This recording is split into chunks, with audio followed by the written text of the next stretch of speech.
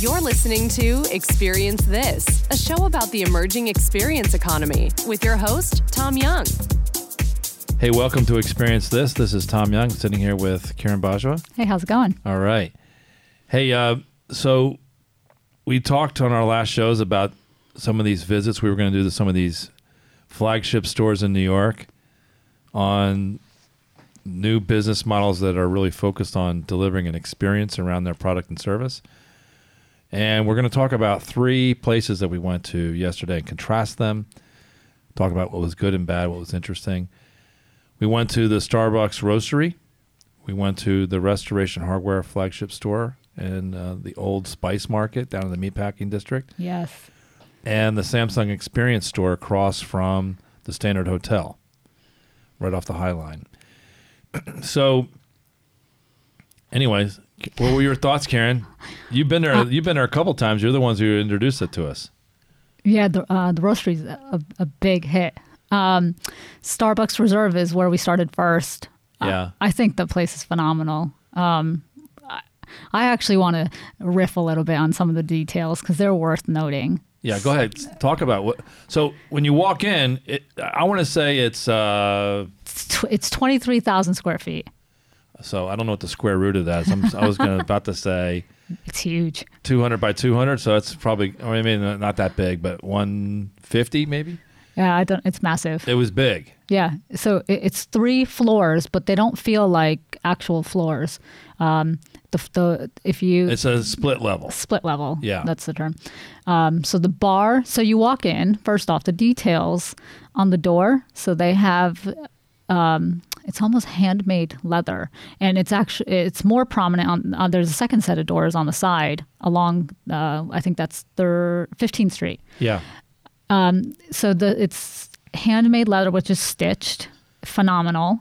You walk in, it's large heavy wooden doors. So it just feels luxurious. There's a fireplace that's running to your right-hand side. And from the minute that you walk in, you notice how your senses kind of get awakened. So there's visual senses, obviously, because they have this softly dim lighting, a little bit of orange popping out from some of the blocks on the ceiling.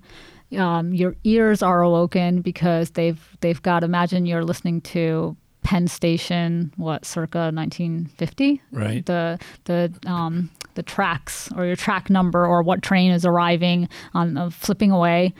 They've got that automated board happening on the left. And then the beans that are coming up from the roaster, fresh beans in these pipes, but they're just clinking all the way up. So, I mean, it's cool. You're on so many levels, plus the aroma. That's right. It's something. Yeah. Well, I walked in and we had just come from the Lexus place, Intersect. Intersect, yep. And you had made the comment when we left there, the staff should have been better versed in what their business model was, what they were trying to accomplish. And so the first thing I did when we walked in is I walked up to the first guy who greeted us and I grilled him.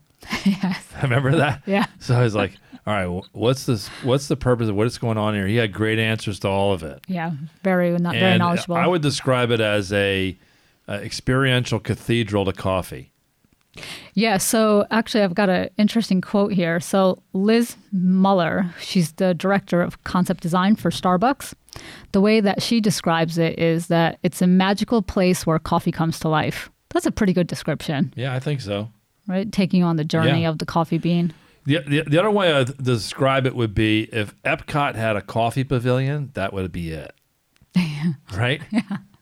Right, because there's a lot of things to experience, a lot of things to try.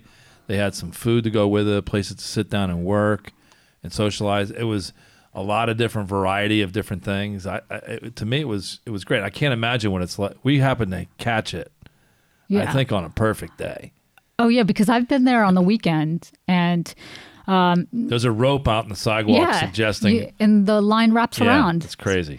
So there's probably about 150 to 200 people wrapped around going down 13th Street there.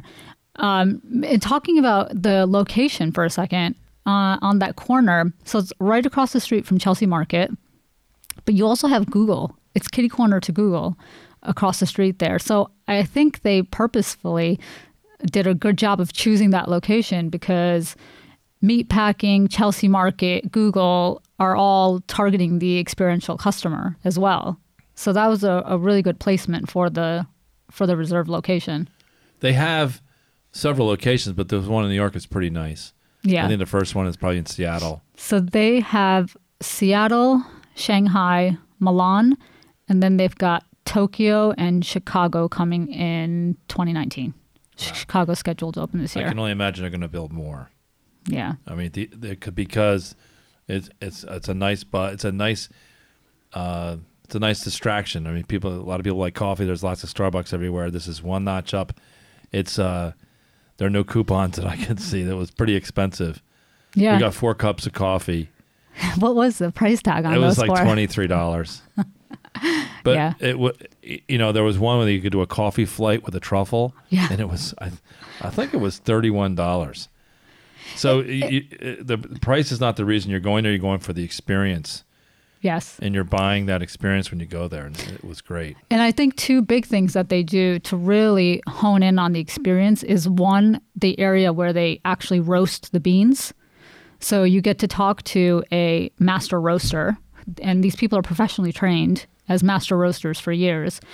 And I don't know if you were there, but he brought out some of the beans that had just been roasted on a tray. Yep. And so he brings the beans to you and says, just smell them. You smell it, and then, he talks you through what has happened, what aromas have been released, etc. And then you pop open the bean at the end, and you can really smell the coffee's being roasted. So the roasting area, and then also the bar that is on the buy level, the lower level there, which is called the experience bar, where you can do flights of coffee and also talk to the baristas about the different brewing techniques. I mean, today when you go and grab a cup of coffee, it's pretty much grab and go. You go get the coffee and wait for it impatiently, grab your cup from Starbucks, and you're out the door. But here you actually wanted to stay. They've done a great job of making you. I said it to you there. I was like, well, I haven't checked my phone at all. You kind of lose sense of time a little bit while you're in there. A little bit. Yeah. I'm flipping through some of the pictures here. I'm trying to find the one from New York. It was great. I was lost. We went in. We hadn't had lunch, and we had, Oh, I didn't have so how was the food? Because I didn't have it. It was great. Yeah. I think a slice of pizza was $9 though. Wow. But it was good. Slice of pizza, considering you can get it for $2 down the street. You probably could. Not that good though. They thought through everything from when they serve you the pizza, that somebody brings it out to you and you're standing there, and given the amount of people that are in there, they're not tables for everybody. They don't want to clutter the place with tables, so they give you a tray that you can hold. It's easy to hold, and they cut the food into bite-sized pieces. Oh, I did notice that. That was a great idea. So that way you could hold the thing and you could stand there and eat. Yes. And it was big enough that you could probably also put a coffee mug on the it's like a wooden bamboo plate. Wow. And anyway, it's like they thought through everything. Yeah, the menu even for the coffee. And they had food at every coffee station, so they had very similar to a European coffee place where they'll have like croissants with, ham and cheese on it, or different kinds of pastries and things. It was all very good. Well, I noticed there was a lot of Italian influence. Yep. From the restaurants, and then the cocktail bar. This is a picture I have up there. So if I can pull this up here, you can see in the back left. So when you go in on the 15th Street side, in the back right, there's a little pizza place back there in the back behind the column there. But you see the on the right hand side is like a pastry area.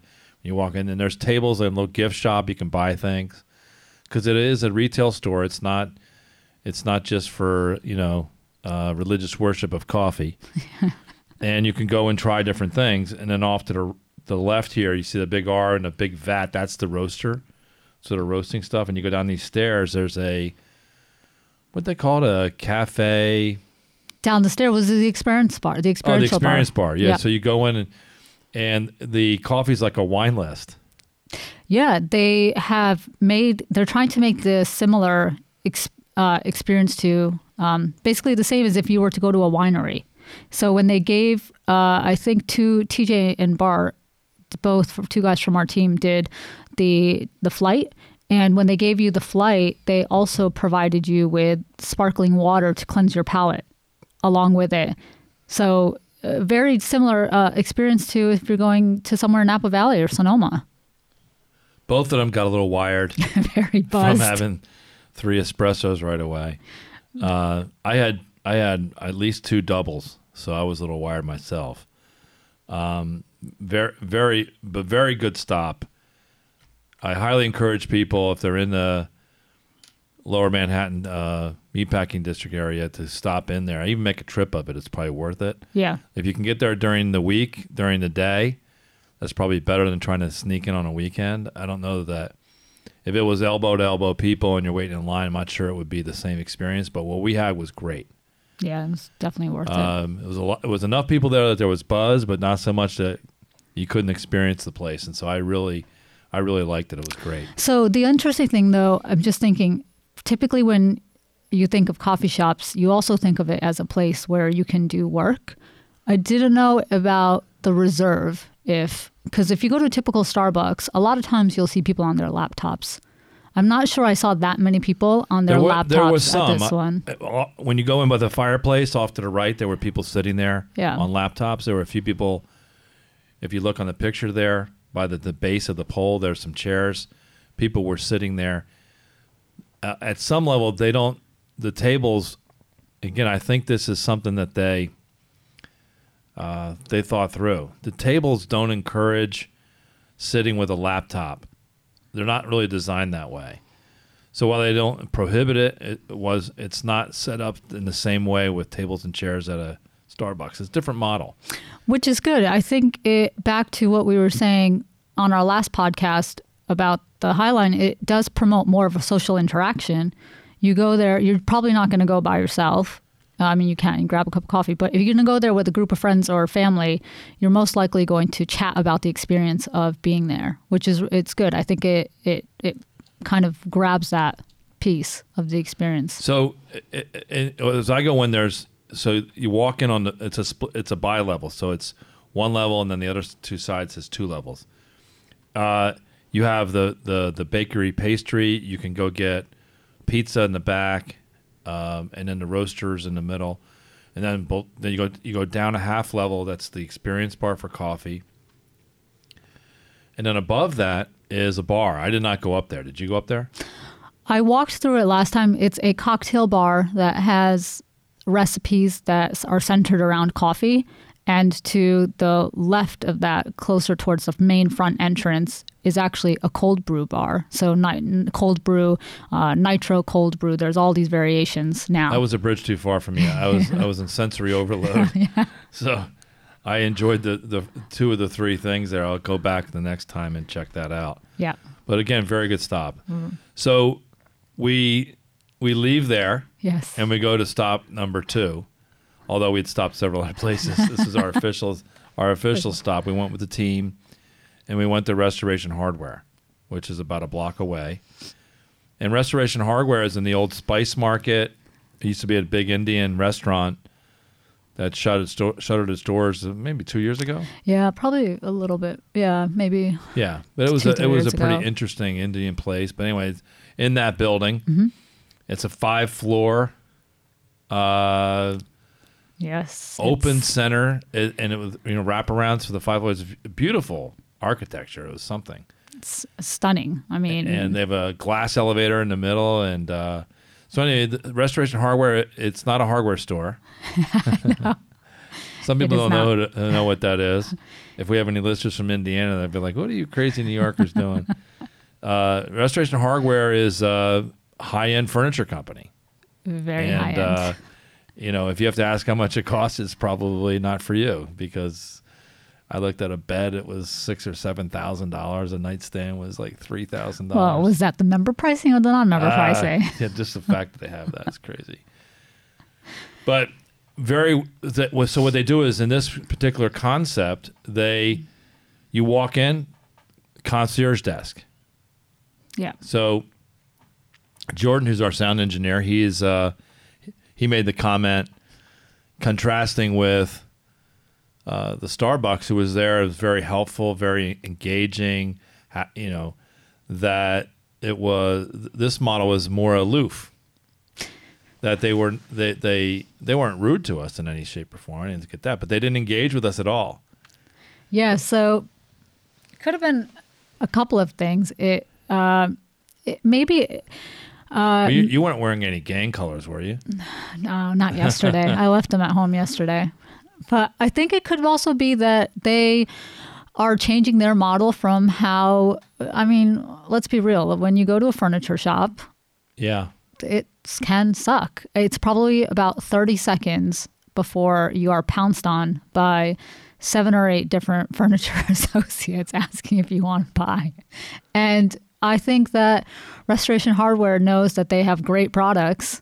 And if you're interested in buying, there's associates widely available. So although they didn't come up to us directly, we know you knew exactly where to find them. Yeah, I actually prefer that. I mean, like I said, I didn't sense that. I like being left alone because we were there just to browse around and get a sense of things.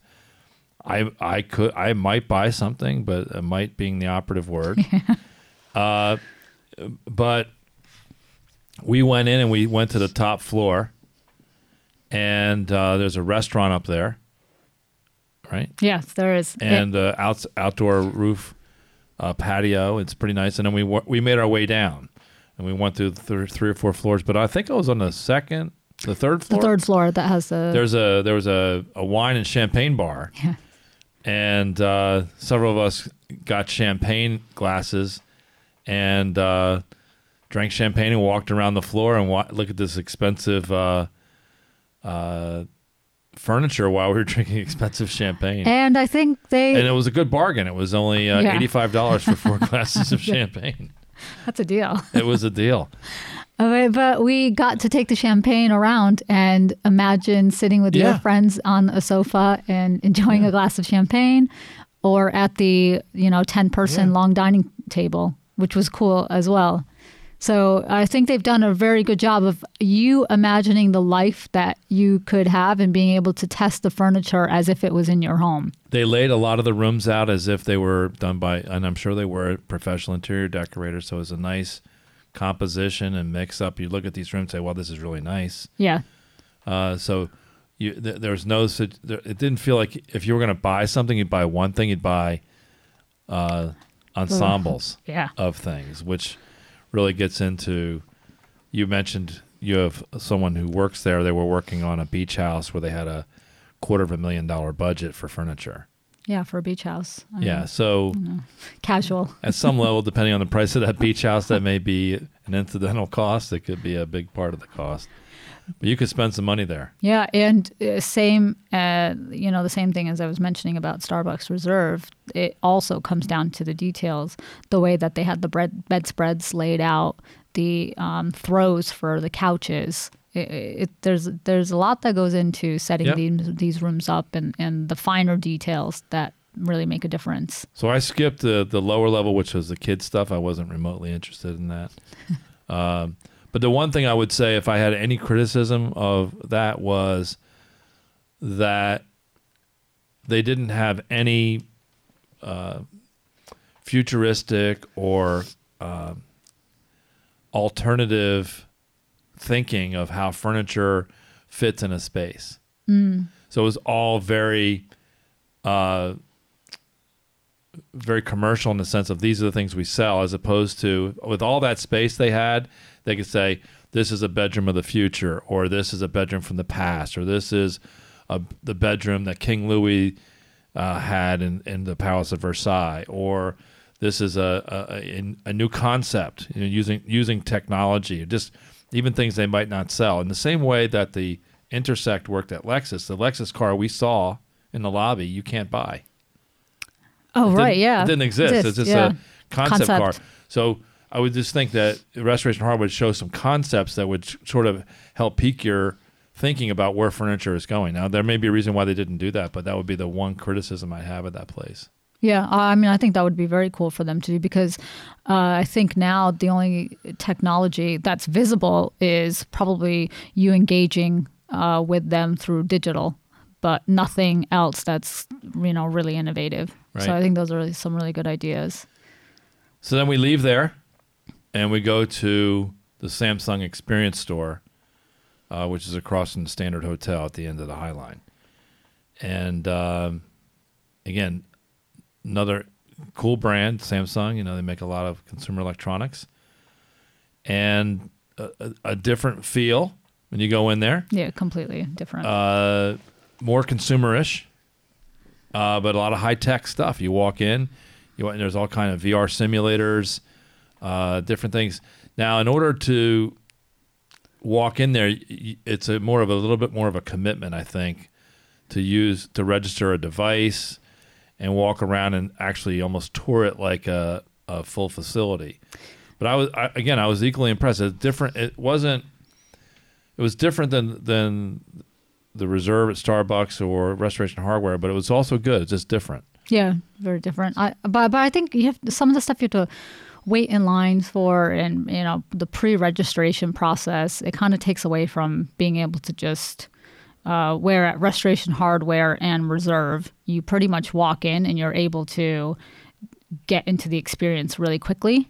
Whereas Samsung, I felt like you had to queue up to be able to experience. Yeah. So I think that's a harder concept for them because people are obviously familiar with some of their products and gadgets. They had a stadium when you walk in. I call it a stadium. It's very similar to a very small stadium, but it had a 60-foot screen. Yeah, and they host events. Oh, they also do. They actually do yoga on their rooftop in the summertime as well. Oh, yeah. I bet that's pretty interesting. Yeah. But they had a ski simulator. Some of our guys did. Mm-hmm. And they had a couple of things you could experience. They had a DJ playing in a booth. We walked in. And then you walk upstairs and they had sort of the house of the future with an integration of Samsung products, talking about how it was integrated. It was pretty interesting. That was really neat, I think, because you actually took the journey of what our homes could look like, and a lot of the stuff. In that sense, it was the experience. It wasn't the experience of using a VR headset, which a lot of people just don't have. They don't know how to use it and set that up. And that is an experience. You could ride you could ride a virtual roller coaster, things like that. But the experience of walking into a house that they have concept layout in the second floor, and you can see how all their products integrate to create something. I thought that was pretty interesting. I thought that was really good, right. Especially since a lot of those are already available. Most of those products on the market. I'm looking. All the products I saw, they sell. They sell, right? Yeah, they sell them all. I didn't see any concept stuff there. I'm pretty sure anywhere I saw at Samsung, they all had everything they had is available. And I think she said that the sales associate was telling us that they are in the process of updating the rooms for 2019 products. So they do a good job of keeping up.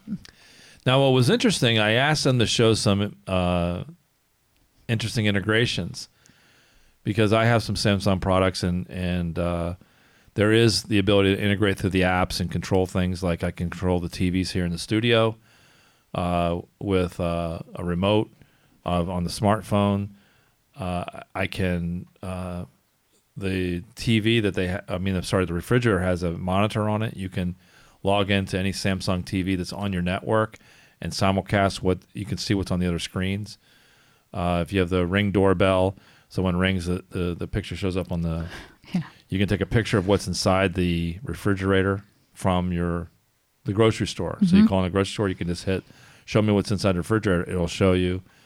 It'll, in some cases, date the stuff. That kind of stuff was pretty interesting.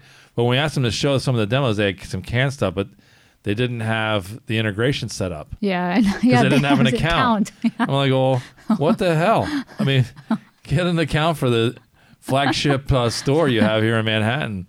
Like, oh, we don't have that because it's all integrated. That's a crazy answer. So I think they had. I thought I was impressed by the store.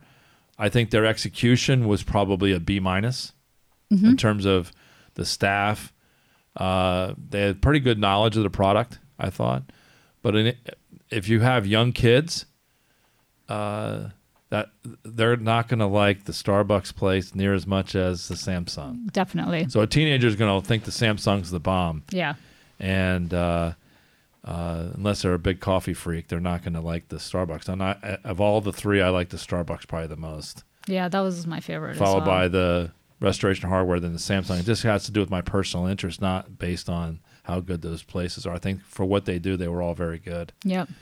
And then after that, we went over to the beer garden real quick and just relaxed a little bit before I walked back. So I think that was probably the first time that we got into the beer garden without having to wait in line or to get tickets, because you have to get tickets to get we were beer. the only ones in there. Yeah. And I ordered in German, and they didn't speak any German, which, again, ruined the experience for me. They should have just pretended like they did. And we just had a couple of us had a quick beer before we walked back to Hudson Yards from there, which is another 20, 30-minute walk. So I haven't been to Germany, but was that on par with a beer garden? First off, does Germany have beer gardens, or is that a U.S. made-up thing? No, they do. Okay. Yeah, they do. And was that where we went yesterday? Was that? So beer gardens, as you think of it that way, in the way it's manifested there, is more of a southern Germany thing. Than they have them around Germany for sure, but I would say it's more dominant in the south. The benches that they had there that's authentic German benches that you get at a beer garden. Oh, great. As opposed to like Pilsner House in Hoboken, the benches are and the tables are more substantial. Yep. That was atypical from anything I saw in Germany. But the beer at the beer garden at the Standard onto the High Line, all authentic German beer, German glasses. They did not take they were not as strict on the pour. So if you notice on a German beer glass, you'll see a line that'll say 0.3 liters, 0.5 liters, or 1 liter. There's a line on there. It's a Bavarian beer law that if they advertise as a half liter, they have to pour to that line. Oh, wow. And it's all kind of, figured leave it to the Germans to have rules about pouring beer. But it was. I would say it's pretty authentic. Okay, cool. Yeah, I mean, apart from the fact that none of the people spoke even basic German.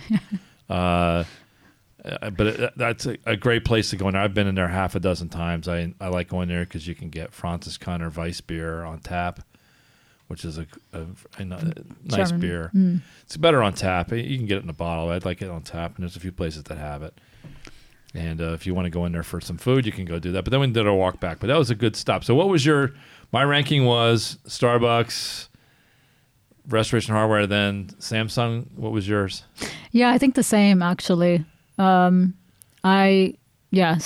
definitely. I think it was just exploded all the senses. Yeah. Restoration Hardware, I think visually and just the overall feel. I mean, you kind of just feel richer when you walk in. Yeah. And then Samsung was also good, but I'd probably put that in my third. Yeah. So, but we're also now seeing what's next. Yeah, and one of the things I was noticing amongst all of them, so I feel like the first wave of some of this experience stuff we saw coffee shops, except let's take Starbucks Reserve out of it, but we at Intersect, Restoration Hardware, and the Samsung store, all of them had coffee shops inside the locations. So I think bringing coffee shops in and creating that social element inside the retail or inside these locations was step one. But I think now what we're seeing also now is step two of really getting into the true customer experience. A reason to go. I mean, if you buy a Lexus, once you buy one, you're not in the market for another one for a couple of years probably. So they want to create a reason why you might go more episodically than every other few years. Yeah. And so it's very interesting. But we're gonna look for some other emerging business opportunities where experiences, whether by effect or by design, we're going to focus on the design elements of experience, how that is changing the nature of retail design. So I'm going to be going to the National Retail Federation convention in New York on Monday at the Jacob Javits Center, and I'm going to start to see what they're talking about at that convention. It's the largest retail convention in the country, and we'll get the sense of seeing that. And then after I get back from that, we'll have another conversation about some of the emerging things. Yeah, it'll be interesting to see if any of them are talking about this. Absolutely. Yeah. So any other parting comments? No, that's it. That was a good day. Yeah, very fun. Very fun. A lot of fun yesterday. Definitely really good. Okay, great. Thanks. We'll see you. See ya. Bye. Hey, this is Karen Bajwa. Thanks for checking out the show today. If you like what you heard, head on over to our website, rumjog.com. If you happen to be in the New York or New Jersey area, come check out our meetup called Digital Disruption. We cover topics like you heard today with a live audience. Lastly, don't forget to follow us on social media using the handle @rumjog. Talk to you soon.